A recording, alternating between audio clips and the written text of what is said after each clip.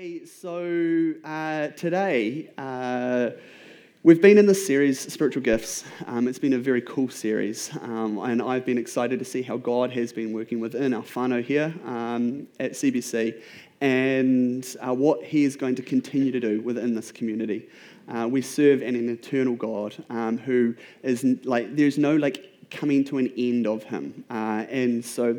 Like we were singing this morning, praise God from whom all blessings flow. As Ephesians 1 says, we've been blessed with every spiritual blessing in the heavenly realms. And this is the God we serve. This is the God that we honor. This is the God that loves us. And I think that that's really what I want to settle into this morning. This is the God who loves us. And so, breathe in. Breathe out.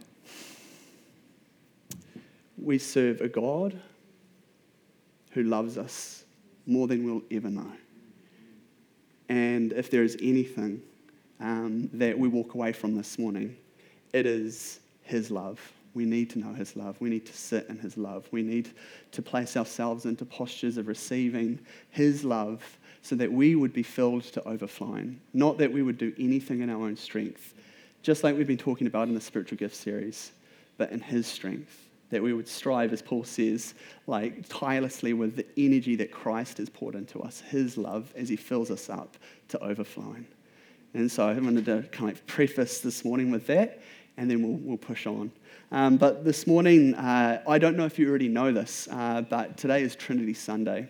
How many of you know that? Put your hand up if you know that it's Trinity Sunday. Yeah? All right. So I'm talking to pretty much everybody here this morning. That's cool. That's great. So Trinity Sunday is the Sunday directly after Pentecost Sunday. Pentecost Sunday was last week. We celebrated the outpouring of the Holy Spirit and the birth of the church and some crazy things happening. Last Sunday was an awesome Sunday. Craig did an awesome sermon on the gift of singleness. If you haven't had a chance to listen to the podcast already, and if you missed it, please go and give it a listen. It's a great one, and I think a super relevant word to this time that we live in within our society here. Trinity Sunday sits inside a greater calendar called the church calendar. And I love the church calendar. I don't know if you know this about me already. Christmas sits inside that church calendar. Easter sits inside that church calendar. Pentecost sits inside that church calendar. But basically, the church calendar is just a calendar where we, as a church globally, set time aside to recognize the different ways that God has moved throughout history and in His people. And to me, it's been quite a cool tool to tap into in terms of being formed by Christ and understanding what I am a part of. When we were in England a couple of years ago, we were visiting friends who actually were here for a while, Matt and Beth Ann Sunners. And they are an amazing couple, and he's a pilot. He'd come over to train as a pilot and then go back, and now he was flying commercial jets before COVID hit. We've stayed in touch with them, and we got to go over a couple of years ago and, again, just touch base and hang out, spend some time with them. And one day when we were with them, they took us to St Albans Cathedral, which is in St Albans, funny enough. I know. And St Albans Cathedral is actually the oldest cathedral and monastery in England. So it is a beautiful, beautiful place. And it's where, funnily enough, a guy called Alban, or St Alban, he was martyred for his faith. Because he was hiding Christians from Vikings who were pillaging the land. And anyway, he got dragged out and gruesome death. But he was doing it so that the church could be safe, could be protected. And so a couple of years later, some monks decided to build a church on that site, and it's grew to become one of the biggest cathedrals now in England. Very cool history. When we were there, it's a church that's gone through lots of changes, as you can gather, because it's I think just over 1,000 years old, so it's a proper old church. And we were there with Matt and Beth Ann, and they had a little daughter at that time called Hallie, and she's the cutest wee thing. And so, of course, you can get the guess that you're walking through this very majestic-looking place, and everybody's being very respectful, reverent of, the space that we're in. And Hallie is having the time of her life, just screaming up and down the aisles. And she, in this one particular place, had found a slight ramp because this church, it's long, really, really long. And so it was built at different stages, and I don't know who the builder was back then, but they'd got the foundations slightly out. So they built these ramps into it, sort of thing, because it's slightly on a lean, the whole church. And Hallie was up and down the ramp just screaming, and Matt and Beth Ann are trying to calm her down, sort of thing. And Beth Ann turns to us and said this hilarious little line that has continued to be a line in our family. She said, "Hallie loves a good ramp." And I thought that just captured it in such a cool way. Hallie loves a good ramp. And so now in our family we say, Laura loves a good burger, or that kind of thing. Anyway, for me, I want to say this morning, Dave loves a good calendar. Funny twist on that story, when we were trying to leave the church, Matt and Beth Ann look at Hallie, and something didn't look quite right, and she was walking kind of a bit gangster, and we were like, what is going on? So anyway, they unzip her jacket, and she had grabbed one of the big church candles and shoved it down her pants, and zipped her jacket back up, and she was trying to steal a candle from a church, and Matt's just delinquency has started already. So anyway, no, it was good times. So Holy Trinity is Trinity Sunday is about the doctrine and the theology of the Trinity. Something unique about this day is that it is the only day in the church calendar that, rather than recognizing an event or a person, it actually celebrates and honors a particular piece of Christian theology. And so that's where I wanted to go this morning, the doctrine and theology of the Trinity, because the thing about this is that it has been, I would say, quite easily the thing that has affected me most in my Christian journey. That is the thing that has formed me most in my Christian journey. As I've grappled with this mystery and experienced for myself the God who reveals himself in the three persons of the Godhead. Now, on my last Sunday, I'm not going to endeavor to unpack the Trinity. One, I wouldn't do that to you guys. Two, I couldn't. So you can breathe easy once again. Rather, I wanted to draw on a key piece of theology that is at its heart Trinitarian, and that is God as a community. God as a community. So by that, I'm talking about, and I'll just do a few bullet points here. When I'm talking about God as a community, I'm talking about the reality that God within himself is in perfect community. That before anything ever was, and long after anything, however things go, anything shall be, God within himself is in perfect community. Now, it's really important to identify what we mean by perfect community. It means that he lacks nothing, and that he created things not because he needed things, but because he is a good God. And so therefore, the overflow of his goodness, the overflow of his heart, the overflow of his love was the creation of all things. And so God within himself is a perfect community. In that community, there are some things, and I'm not going to be able to completely unpack this. I'm only listing a few things that I think have really impacted me. But within this community, there is perfect wholeness. There is perfect wholeness. God is whole within himself. Again, that leads us to the idea that God didn't create things out of need for things. Often, for example, Pete, I see you, father-in-law, he is an amazing engineer and welder and maker of very cool things. Pete makes things out of need. It's just there is a problem, Pete fixes the problem. Pete is very good at fixing the problem. I have experienced this myself many a time. Pete often disappears to the farm because the farm has a problem that Pete can fix. Whereas God is not trying to fix a problem within himself. God is also not trying to fix a problem in the fact that there was nothingness. It was more just out of his goodness, out of his beauty, and out of his truth, out of who he was within perfect community, all things came to be. He created because he is a God who longs to give himself to others. And I think that is an important thing for us as Christians this morning to sit in that truth.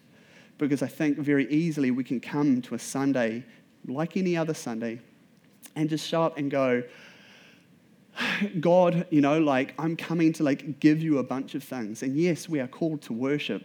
It's the chief purpose of kind of why we were created. But God didn't again create us so we could worship Him, but rather that we could enjoy Him in worship.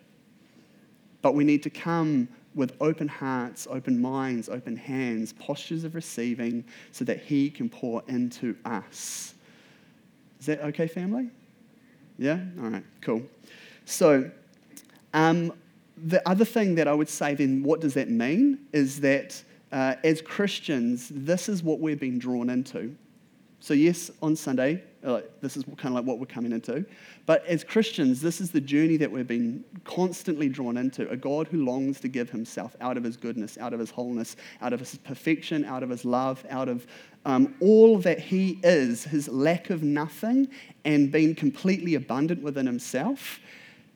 The Christian journey is to experience more and more of Him and what He has and what He has to give us. So this is a very big idea. I get it. And I mean, I've spent years and years grappling with, okay, what does that mean practically for me? How does that change the way I view God? How does that affect my beliefs about God? And all of those kind of things. But what I would really want to tap into is this. There is a deep desire in every single one of us, I think, for that connection to a God who lacks nothing. There is a deep desire. And I don't know where you're at with God this morning, whether you know Him personally or whether you don't. But I know, and Scripture says that God has placed in our hearts eternity. But then we need to look at the words of Jesus, and how does He define eternity? Eternity is this, that you would know me and the one who sent me. This is eternity. And so it is about relationship. It is about being drawn into the community that lacks nothing, the community of abundance and wholeness and love and perfection, and this community that is self-giving to one another. And I think, okay, so when we're created in the image of this God, and a part of that means that we get to reflect that. But we cannot be a community that is self-giving if we are not being filled by God Himself. Because in of ourselves, we run out. I don't know about you, what your personal experience is, but I often run out. And so this is why this particular thing has meant a lot to me, this particular doctrine, this theology, as I've slowly unpacked it and come to experience God in three persons, the Godhead. So to understand more of what this means in terms of this deep desire within each of us,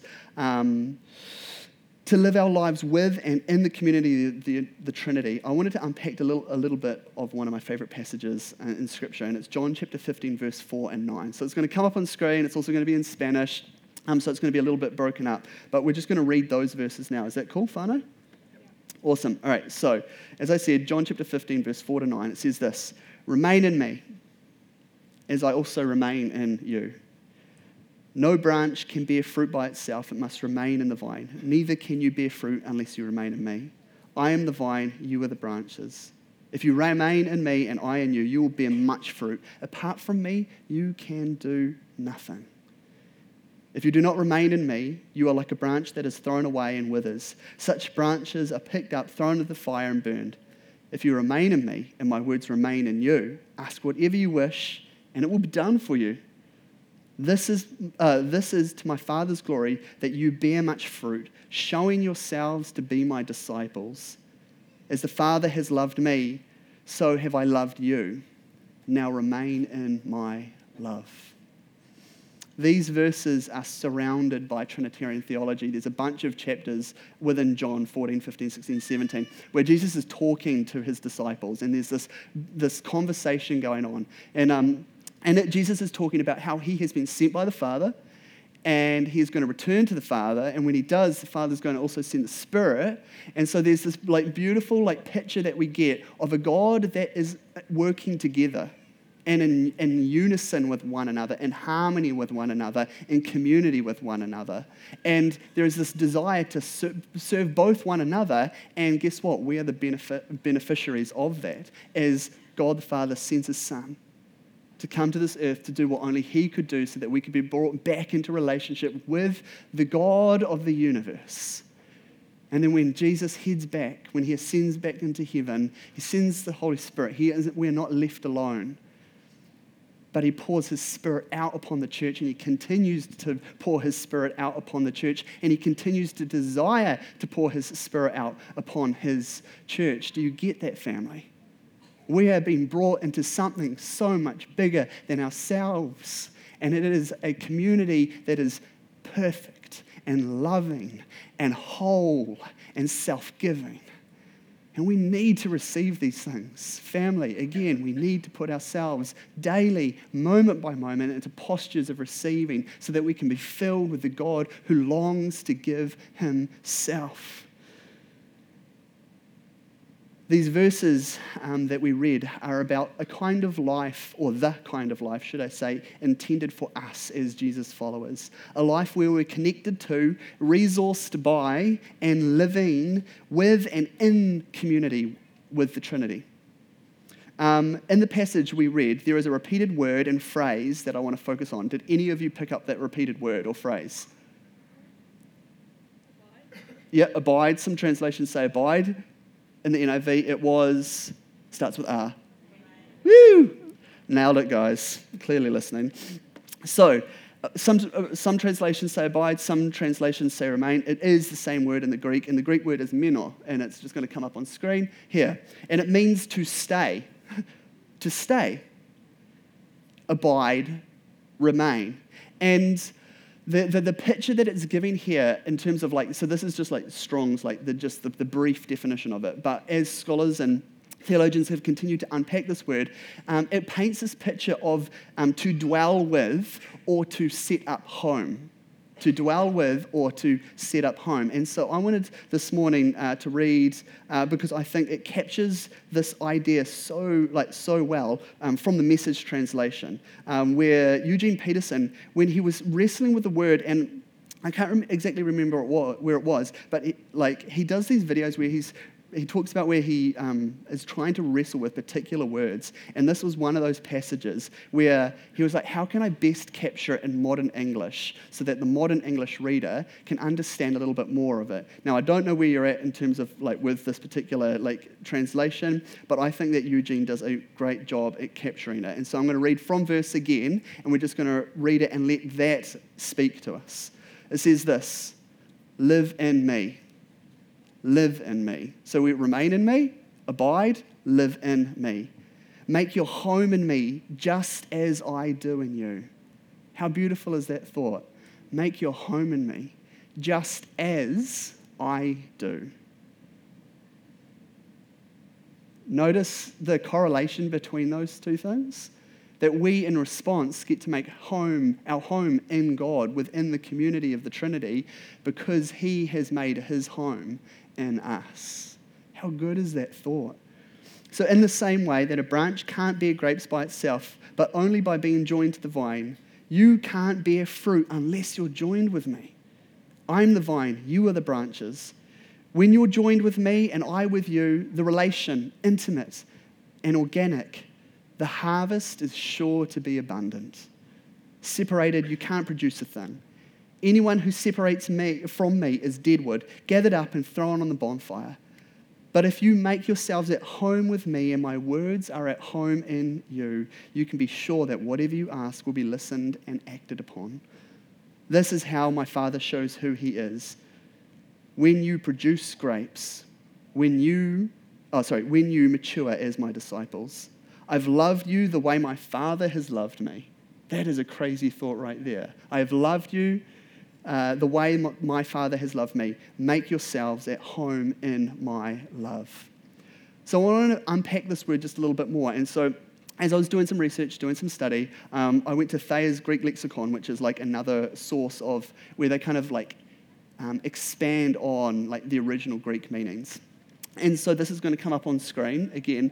So Thayer's Greek lexicon, when it was talking about the word abiding or remaining or dwelling in or setting up home, it says this: not to depart, not to leave, to continue to be present. And so there are two things that I want to draw out there. It's this idea of not leaving home. So the first two ones that we see, not to depart, not to leave, it's not to leave home. But then the flip side of that is not just the fact that, like, as teenagers, it's very easy to be at home but not be at home. Anybody understand what I'm saying there? Yeah. I mean, I'm not a teenager anymore, but I understand what that was like for my parents. Peace be with you, Mum and Dad. It's very easy to, like, be at home and not be at home. And so I think this is a really important thing for us as Christians to note, to pick up on, and to lean into, that it's not just don't depart and don't leave in terms of you're 40 years old and you're still living with your mum and dad kind of thing, but it's this: to continue to be present to God. To be present to God as He is present to us. Now, there is actually a difference there, because I believe in an omnipresent God who is everywhere. I can't escape His presence. The psalmist says, if I go down to the depths, or if I go to the highest heights, where can I go that you are not? But at the same time, it doesn't mean that I am present with God. He is present with me. Am I present to Him? And this is the idea of dwelling, to set up home, to become family with the living God who is three persons in one, Father, Son, and Holy Spirit, who lacks no thing. And out of His goodness, His abundance and love, He longs to pour into us. Are you with me, family? Yeah? Awesome. Cool. So, to be honest with you, now this is getting honest, this is often not my reality. Is it okay to say that? It's not often my reality.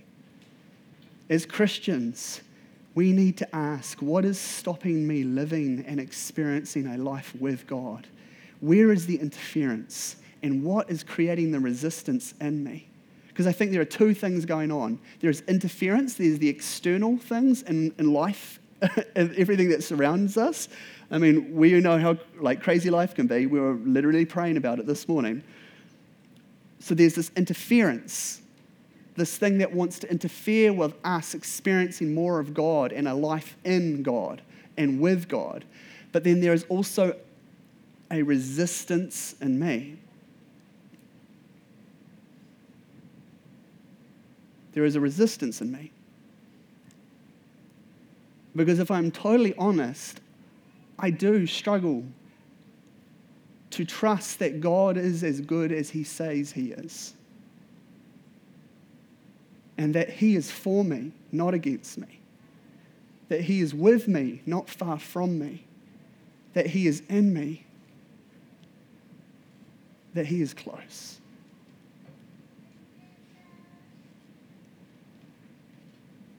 I struggle to trust that God is as good as He says He is.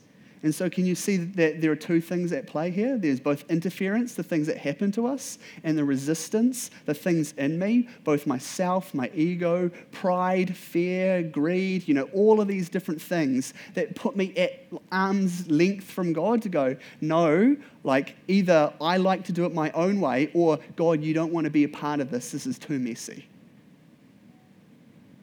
So there's the outer interference and there's the inner resistance to the life with God.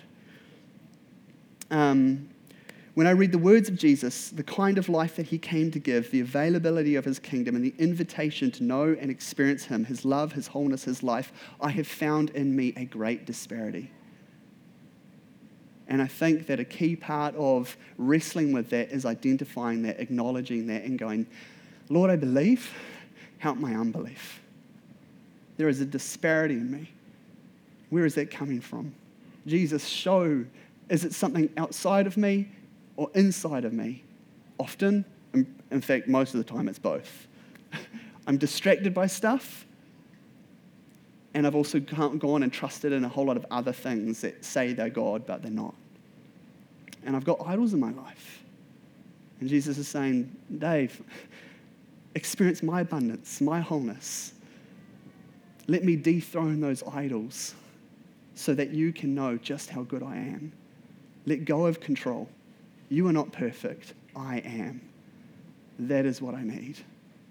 That is what you need, whether you know it right now or not. So I know that, as I was saying, there are many reasons that we experience an alternate reality to what Jesus promises to give. But I think that one of the biggest, if not the biggest, in our Western culture that is obsessed with efficiency and productivity and outcomes is that we are just too busy. Too busy doing things and too busy chasing things. I honestly think that this is like within our Western society that is like obsessed with accumulation and achievement, that we are just so busy that we miss out on the life of God. We're just so busy chasing stuff or doing stuff, even at times for Jesus, that we miss out on the life that he came to give.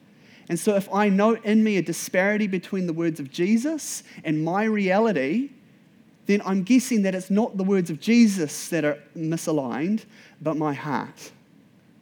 Where am I going to for soul satisfaction? Where am I going to delight and enjoy myself? Where am I going to receive all that I need? Because when I really am honest with myself, I need a lot. Because I was created to be in connection with an eternal God who will never run out. And I need to be resourced by that. Him alone. Him alone.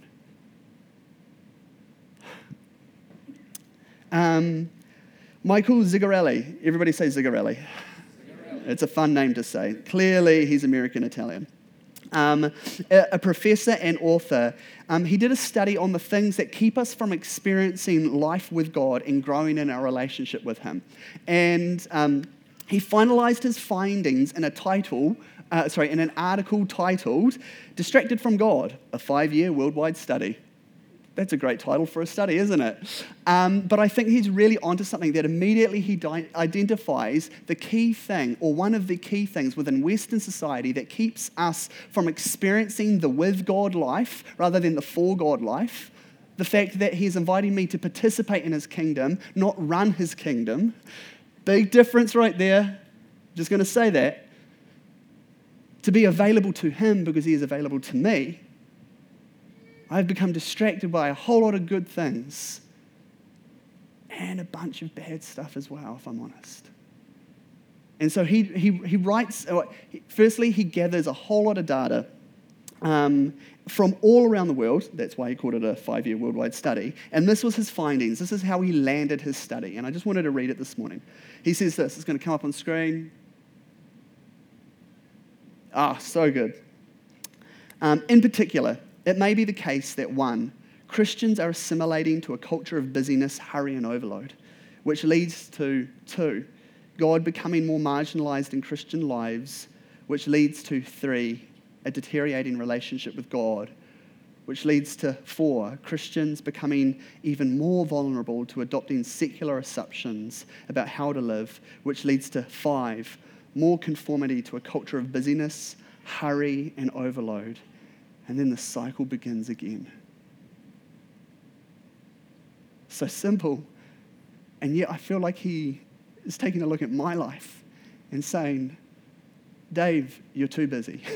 You're overloaded. You are caught up in hurry. And again, I'm not saying here, I think I need to do a quick disclaimer that busyness is essentially wrong. But I think that if all we are and how we define ourselves as busy, then we've got a problem. If you, when people say, how are you, say busy, then I think there are some things out of place. If that is your go-to, because I've had to look at my life and notice that, like for years, that was my go-to answer. So 1, Christians are assimilating to a culture of hurry and busyness, to overload. 2, we're becoming more, God is becoming more marginalized. Can you see the flow-on effect of hurry? God is pushed out because we don't have time. Which leads to 3, a deteriorating relationship with God because it is a relationship. My marriage is as successful as me putting time in with my wife, knowing her and asking her what she needs. I can't have a great marriage if I neglect my marriage. It's the same with God. 4, Christians becoming even more vulnerable to adopting secular assumptions about how to live life. And I think this is important because secularism tells us that success looks like a full calendar. Success looks like carrying more responsibility than is actually yours. Success looks like, in a way, my life. If I was to define it based on secularism, I don't know why I'm tripping over that word right now. His findings, that is Michael Zigarelli, after 5 years of asking questions and gathering people's responses from 139 countries. So this wasn't a small study. He tens of thousands in 139 countries, so this is not just America, found that people are simply distracted by a pace of life and a culture of hurry that leaves no time for being with God. No time for being with God. At the end of verse 9, we read, "Now remain in my love." This remaining is an intentional decision to continue to be present. You know how we talked about that?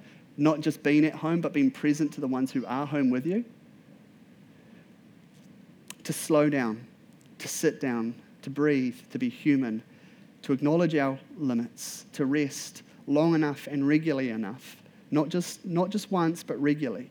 For our souls to be loved by the Trinitarian community of a self-giving love that is God. But this takes time. Time is something that we often say we don't have enough of. But if we were to put more hours into the day, I'm pretty sure that I would just end up either working more or fitting in a few more Netflix episodes of the latest series I'm binging. It's got nothing to do with the amount of time I have. It's got everything to do with how I'm choosing to use that time. Am I being intentional?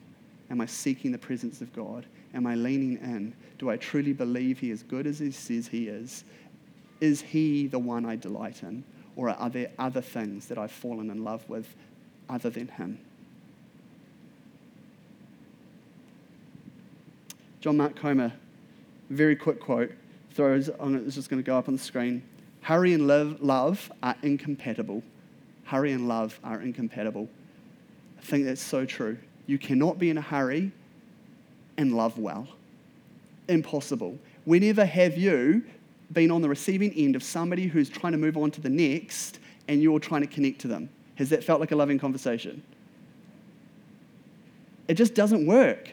And so if we as a people are constantly in a hurry, then we are ruling out the time and space to be loved and to love. So family, are you filling your calendars up? Or are you letting Jesus have a look at them? Say, these are good things, but maybe not so necessary. These are things that really need to go. And these are some things that I would love to put into your calendar so that you can be with me and experience me and connect with me. Dave loves a good calendar. Richard Foster, in his book, Prayer, Finding the Heart's True Home, writes this. This is quite a long quote, and I'm not sure if you're going to be able to see it. Sorry. There it is. Today, the heart of God is an open wound of love. He aches over our distance and preoccupation. He mourns that we do not draw near to Him. He grieves that we have forgotten Him. He weeps over our obsession with muchness and manyness. He longs for our presence, and He is inviting you and me to come home. to come home to where we belong, to come home to that for which we were created. His arms are stretched out wide to receive us. His heart is enlarged to take us in. For too long, we have been in a far country, a country of noise and hurry and crowds, a country of climb and push and shove, a country of frustration and fear and intimidation. And he welcomes us home, home to serenity and peace and joy, home to friendship and fellowship and openness, home to intimacy and acceptance and affirmation.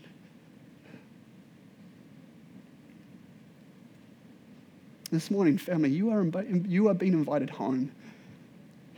Will you go there? Because he is here. Will you open yourself to him? Let him have a look at your calendar. Let him say, that doesn't fit. It's taking too much of your time. To become present to God, to abide in and set up our home in, demands something radically countercultural. We must slow down for loving union with God. We cannot maintain this pace of life. It is a violence against our very souls. And we wonder why we are in a society that is crippled by anxiety and depression. It's because we are treating our souls in a way they were never designed to be treated. To be dragged through life at a pace that they were not created for. There's a story of pioneers. I think it was Dr. Livingstone or one of his crew. I'll find the story if you really want to know about it.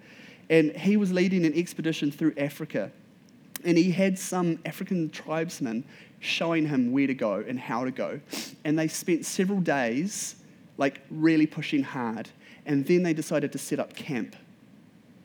The next morning they woke. All the Brits were ready to go.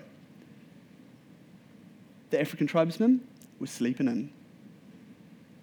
When asked why they weren't ready to go, they said a very simple yet profound thing.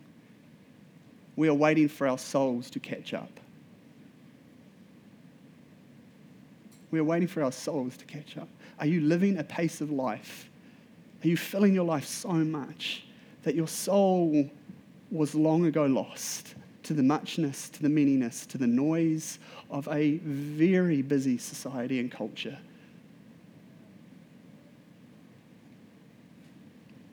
So what does slowing down look like for you? I think that's a great question that we ask and that we land on. What does slowing down look like for you?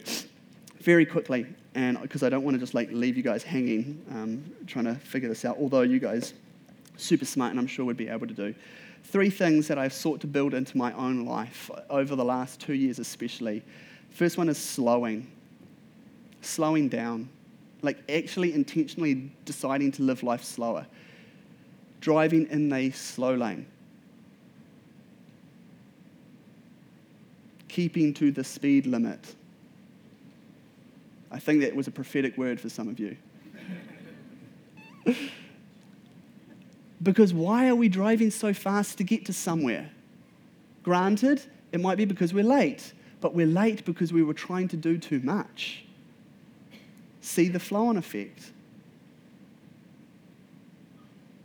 Hopping into an aisle that isn't self-checkout, but has a person that I will have to talk to and engage with. That is slowing down. It seems simple, but at the same time it is deeply spiritual. Because it reminds you that you are a human being, not a human doing, and that you were made for a relationship to connect with people. So, Dave, slow down because your soul needs it. Sabbath.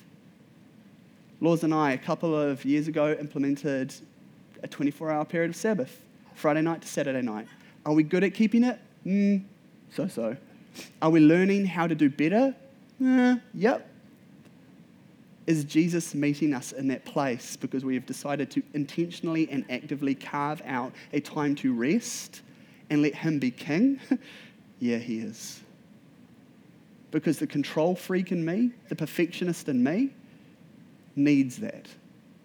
I am not the king. I'm not in control. It is an illusion.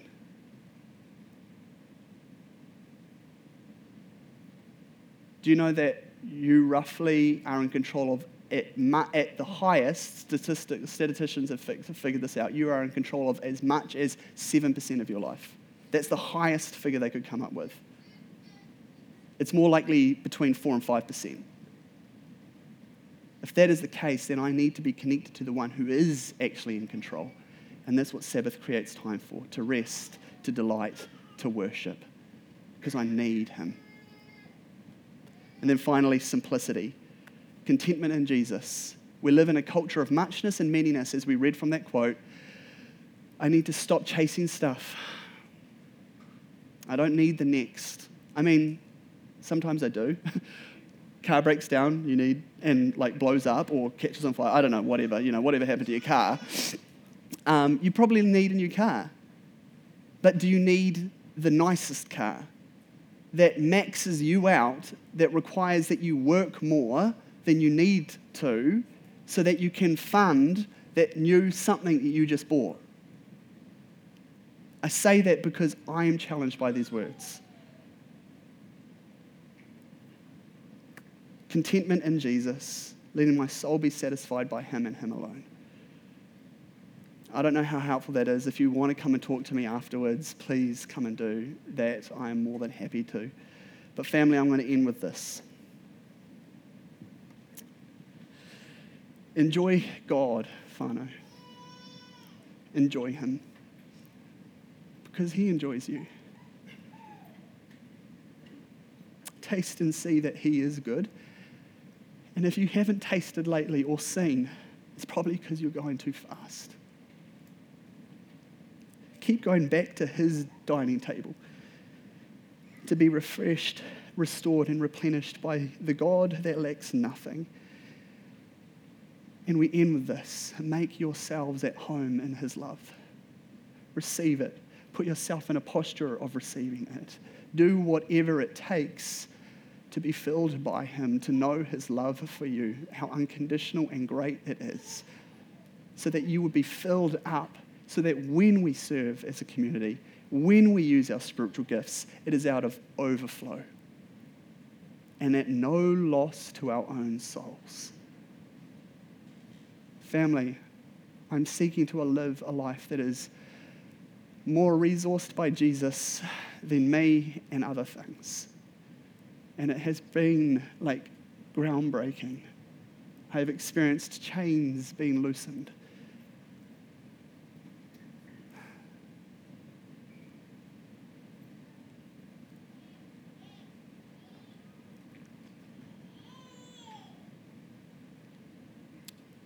King Jesus,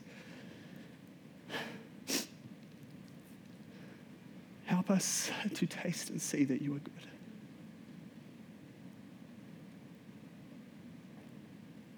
Realign us to your kingdom and to your way.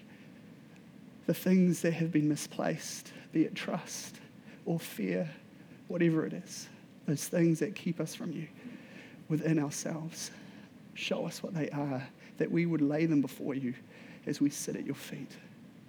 Help us to be still and to know that you are God and you are God alone.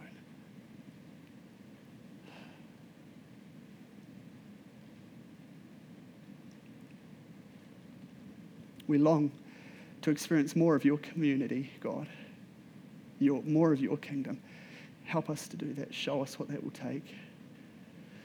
Help us to slow down in a world that tells us that we are what we do. In